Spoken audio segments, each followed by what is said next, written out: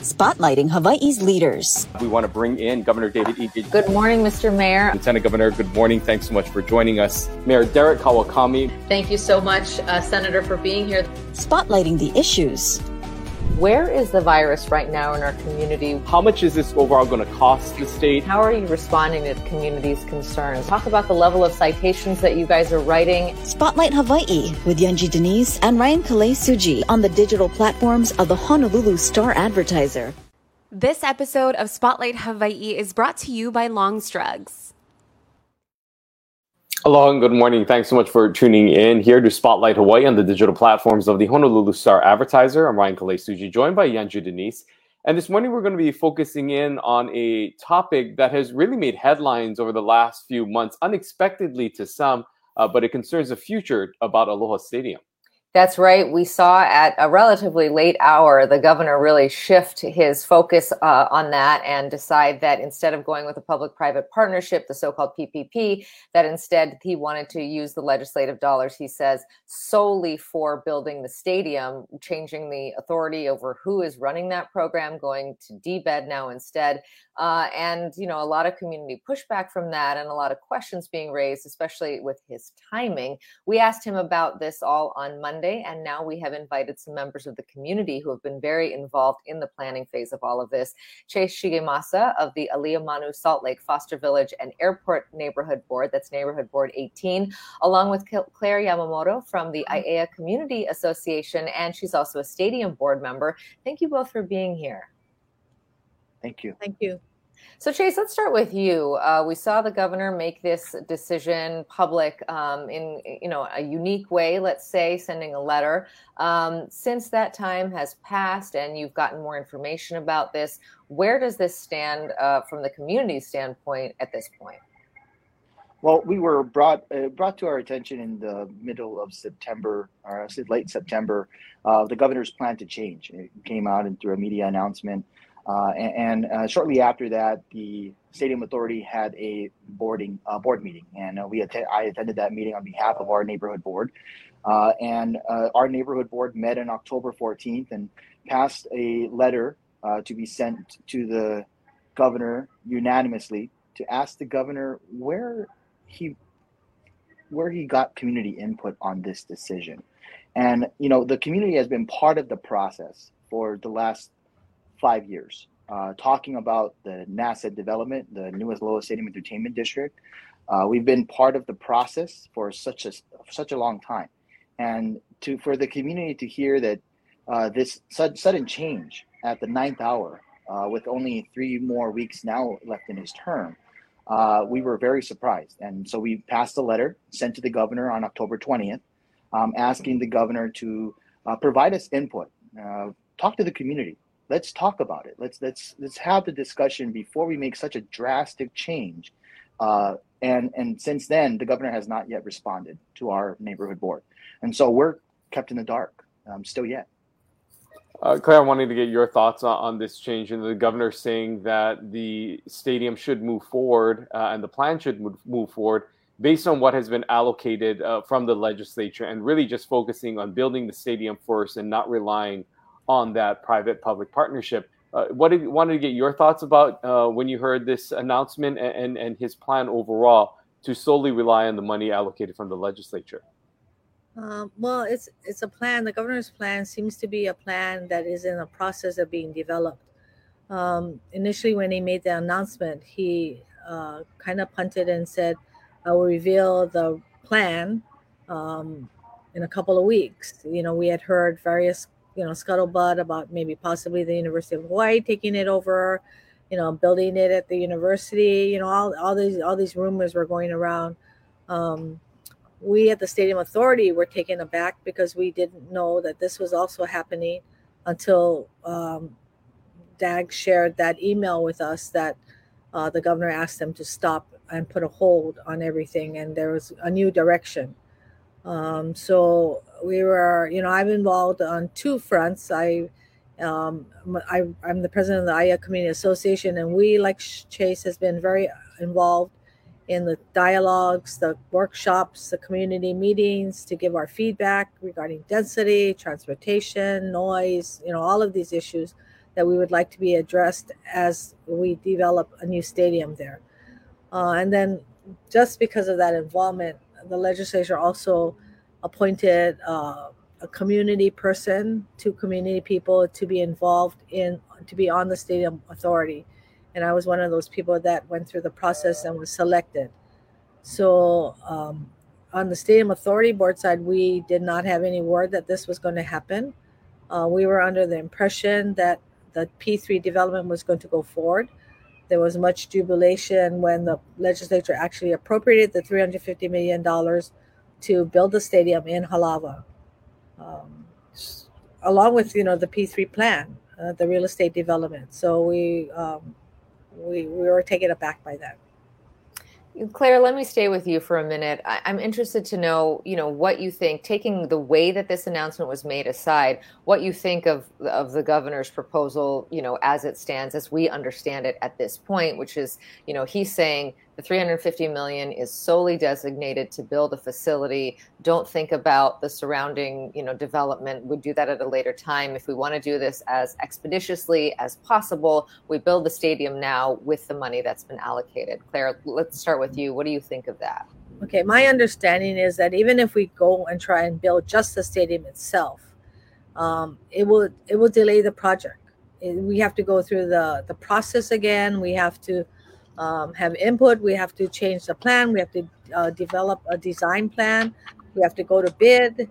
All of these things that are already in place, we'll have to start again. So it would probably delay the project maybe another 18 months from when we projected to start building. So on one hand, that's one point. But more importantly, I think the state and any government entity, all of us need to be more careful about how we use our money. We have to be able to plan for the long haul. We cannot just put a Band-Aid every time we have a problem on something. The whole idea with the P3 development is to have a sustainable, economically fiscal sustainability to the stadium, can be run and repaired as needed. Currently, our 50-year-old stadium, every year they had to go to the legislature to ask for money to maintain the stadium. A lot of years they didn't get that money, and because they didn't get that money, the stadium fell more and more into disrepair.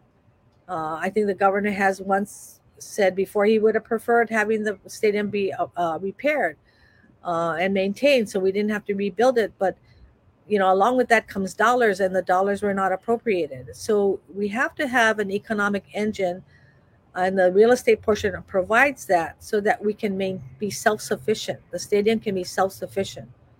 And it has to be, to me, it has to be done with the plans, taking into account the people's plans that contributed to building the stadium and the rest of the area. Just want to get your thoughts on this as well, but also add in, the governor saying that when you look at other public work projects and projects of this magnitude across the country and the history of this, there haven't been a whole lot of success stories with P3 relationships and integration of that.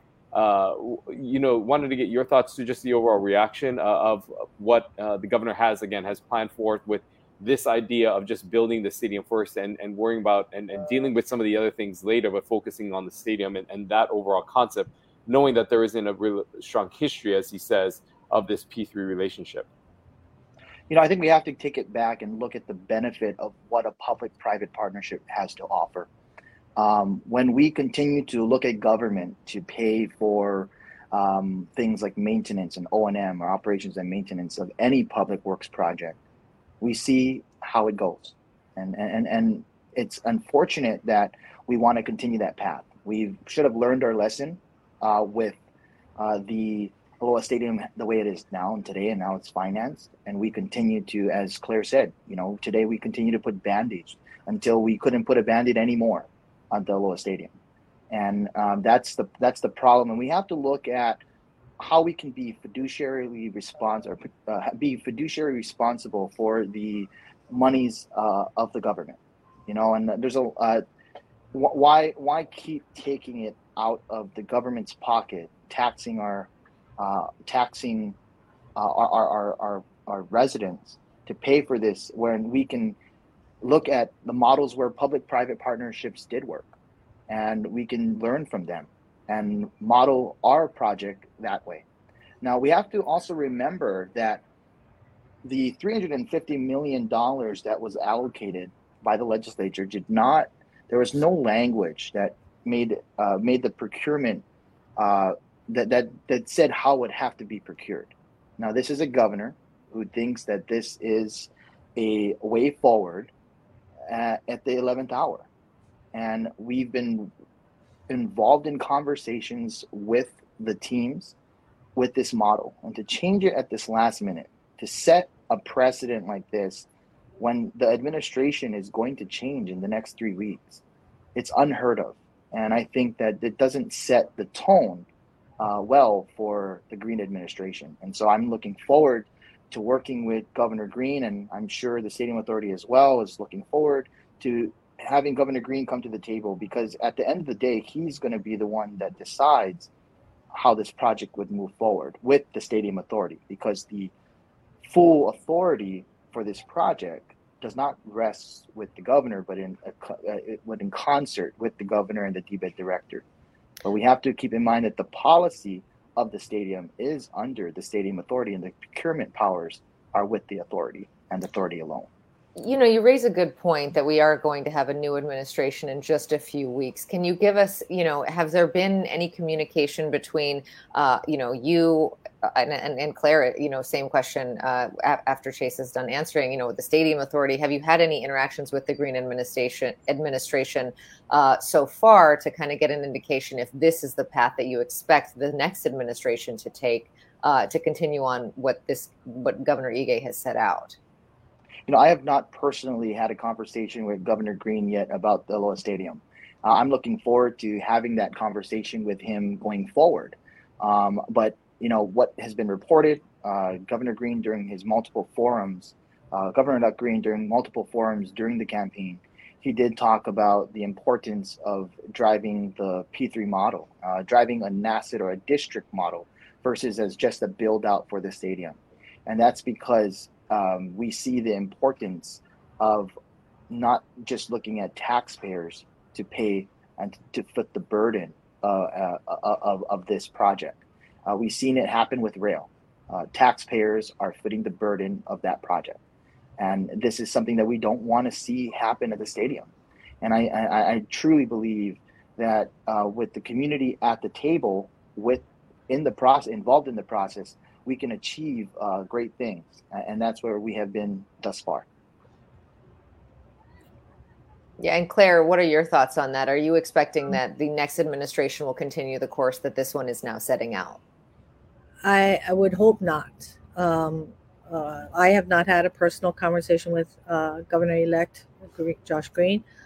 I do listen to the things that he said regarding involving people that might have more expertise on the matter, honoring what the community has said and participating and listening, to what they've said. So I'm hopeful that he will do that. I wanted to clarify a little bit of what Chase said about, so the Stadium Authority is the governing or the deciding body that decides what and how what will get built there. Okay. That authority or that decision is with us, the Stadium Authority. The finances, the budget person, the DBED head, and the governor control the purse strings. Okay, the two of us must get together for the project to move forward. Okay, one cannot happen without the other. If the Stadium Authority does not agree with not having a P3, it is my understanding that the governor cannot do it without us. So that's one thing that I think is important to clarify. I think much has been said about, maybe not as many successes about P3 developments. I don't know. It is, yes, a leap of faith, but I've got to feel that the group that is working with us, the consulting group, they've addressed some of those issues. They're looking at cutting edge types of P3 proposals. They know what has failed in the past, and it's not a blank check. We're not saying, okay, here, run with this, and there'll be no deliverables along the way. In order to get more of the money and in order to get continually funded, there will be checks and balances, and there will be things that have to be, objectives that have to be hit, milestones that have to be hit in order for them to get more money or for the project to continue. Well, let's talk a little bit more about that all-inclusive district as a whole and what that would include. There has been much discussion and debate over what that looks like. Affordable housing advocates saying that the land should be used to address the housing shortage here on the island of Oahu, and focus should be on that. And there are others, excuse me, who talk about more commercial and retail spaces, possibly hotel ventures that might attract other candidates into this P3 partnership. Claire, I want to talk with you and start with you on this idea of what you believe would be best for that community, the integration that would be included into that arts district as we take a look at some of the rentings that have already been established here as well. Yeah, affordable housing is this catchphrase, right? That everybody, is a word that everybody during election time wanted to toss around, and it's great to have affordable housing. But I would hate to be a person that needs affordable housing and currently live in Waipahu and be told, if I want to have affordable housing, I have to move to Aloha Stadium. So affordable housing should be for the entire state. It should be everywhere. It's you don't need to have a dense population of affordable housing. Someone told me, if you watch the Crazy Rich Asians show at the very last scene where they had the 50-story building and the party on the top of the building, all of that was affordable housing. Do we want to have does the community want to have a big surrounding area of just nothing but dense affordable housing? I don't think so. I don't think we want to have a tourist attraction in the stadium to have view planes that look out on other buildings. I think it's ridiculous to have all of our affordable housing in one spot. I don't think it's fair to the residents who need affordable housing. And just as we used to say, we would like our kapuna to age in place. We would like to people to live where they would like to live, where their family is. So that means providing affordable housing throughout the state. What was the other part you asked me? Sorry. What things I'd like to see there? We'd like to see something besides the communities. Would like to see something there that the community can interact with and use throughout the year. Not when they just have, rather than an event at the stadium being necessarily a burden to the surrounding communities. What is there that the community can use ongoing throughout the year so that they can see the benefit of having a development there besides just an empty parking lot? Yeah, and Chase, same question for you. Looking at those renderings, a lot. I'm also reflecting just on the amount of money and time and work that your group and all the parties have already put into this. If they go with just simply building the stadium, what do you worry about being lost in terms of just all the costs that is, all the time and effort that's already been spent?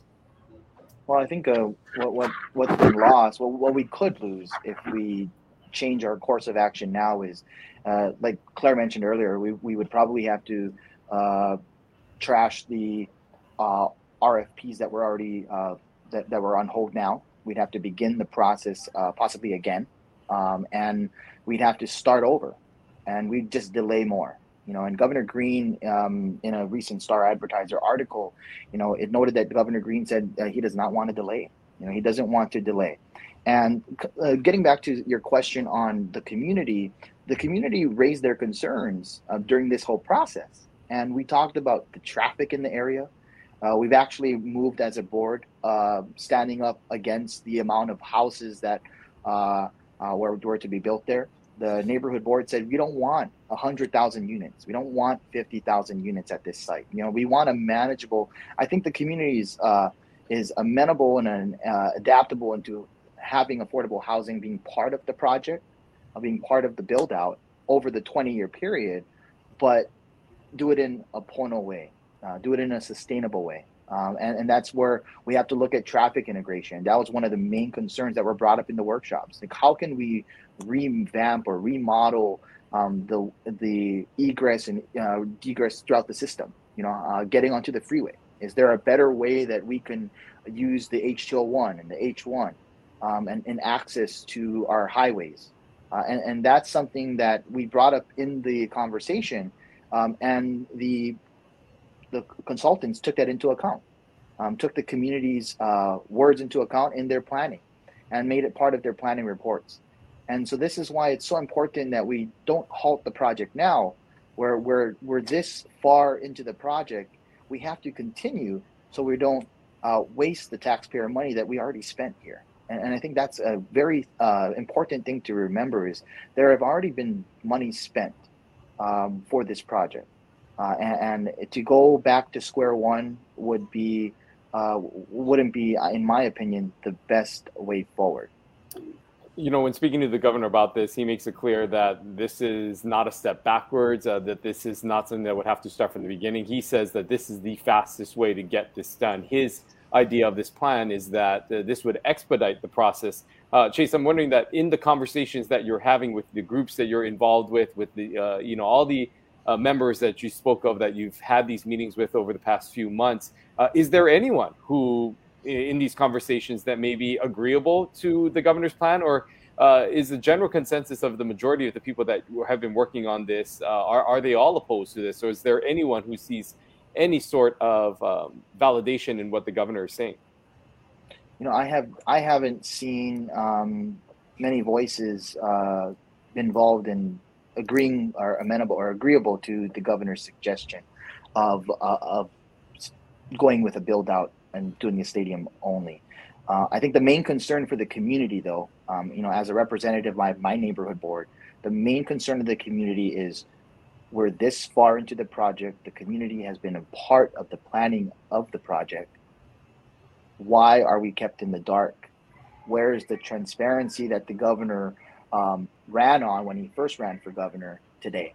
And we're still waiting for a response from the governor. The governor may be on your show and be noted in other media announcements or other media pieces, but he still has not responded to our community asking for us to be brought to the table, so they can hear the community's concerns. Because what we don't want to see is a project that takes a turn now and does not take the community's opinions into account. And this is something that we're going to have to live with in the community for the time being. Yeah, Claire, following up on that, what I'm hearing from Chase is really, an erosion of trust, if you will, that the public feeling, we've heard blindsided quite a bit in all of these discussions.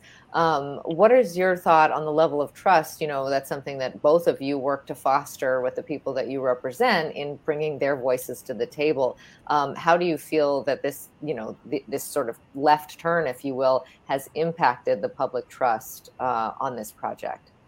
The stadium, the new stadium and the surrounding district has been one of the many projects that I've been involved in.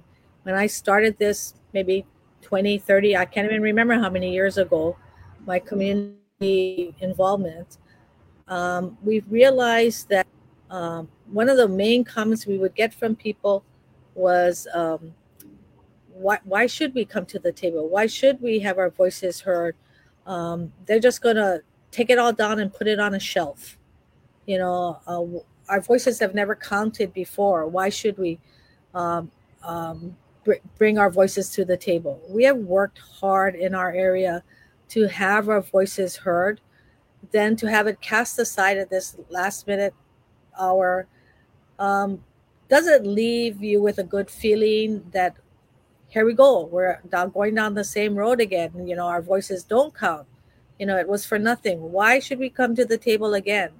No one will want to do that. They learned a long time ago that you cannot just throw money or projects at people in their communities.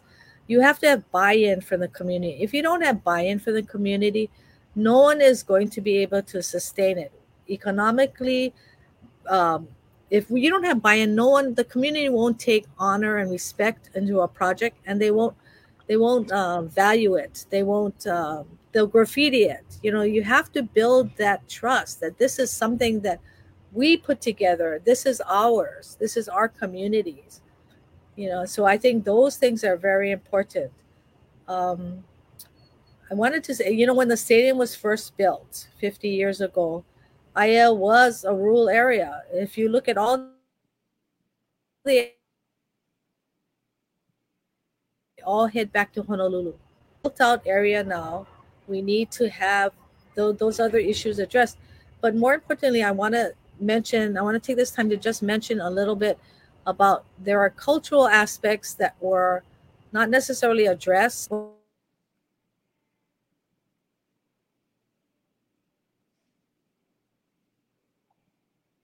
And it seems We'll that end up having the same problem as we've had before. We have to be more culturally sensitive. We have to look at our water resources. We have to look, and we've said all of these things to the DAGs people, and they've looked at how they can reuse their sewer water, repurpose their things. So we're just not only economically self-sufficient, but we are self-sufficient within our environment and our culture. well, our time has come to an end here this morning. We thank you both for being, here to share your thoughts and your views on this project. And we are all, I'm sure, as you eagerly anticipating to see what's next in this process of this build out and what happens and where we go from here. But Chase Shigemasa and Claire Tamamoto, thank you so much for taking time this morning to join us. Aloha. You're welcome. Mahalo. Thank you.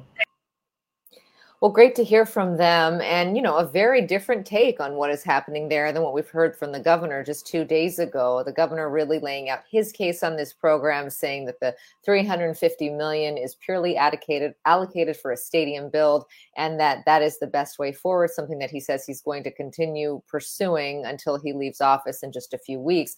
On the other hand, you have those two community members who represent represent their different areas, saying that this is not the plan that they laid out, that they spent, months and even years giving their input to DAGs and others about what this should look like going forward. And they feel that the governor's office has not been, forthcoming with them, has not engaged with them in the way that they would like, and that they do not want just a stadium build, that they want this larger project that was laid out to them as a full entertainment district with housing and restaurants and retail and all of the other things that could then hopefully help to fund the stadium itself in the years to come.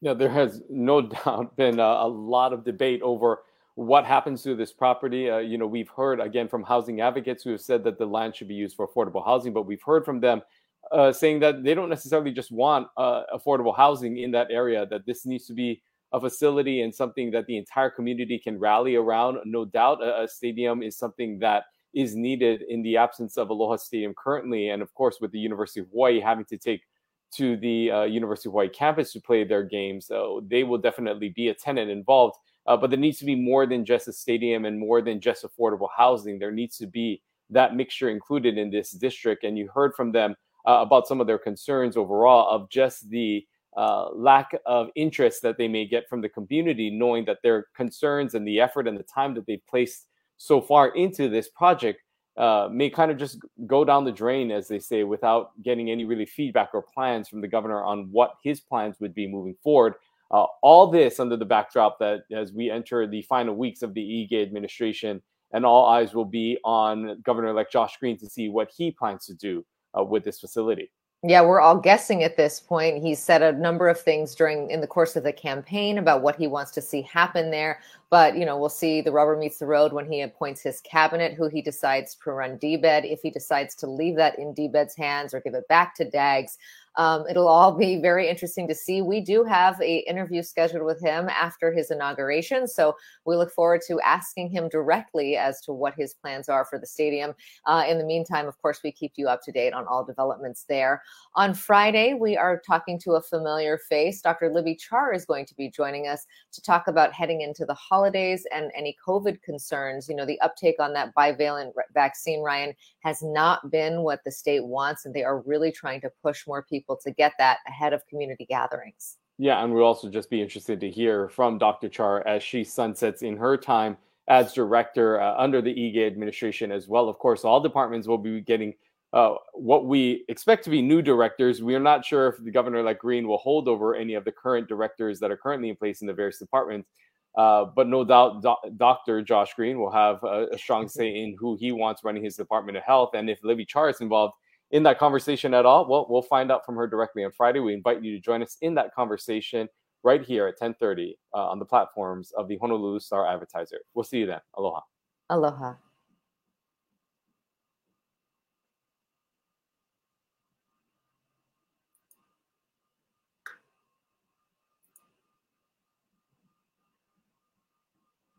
This episode of Spotlight Hawaii is brought to you by Long's Drugs.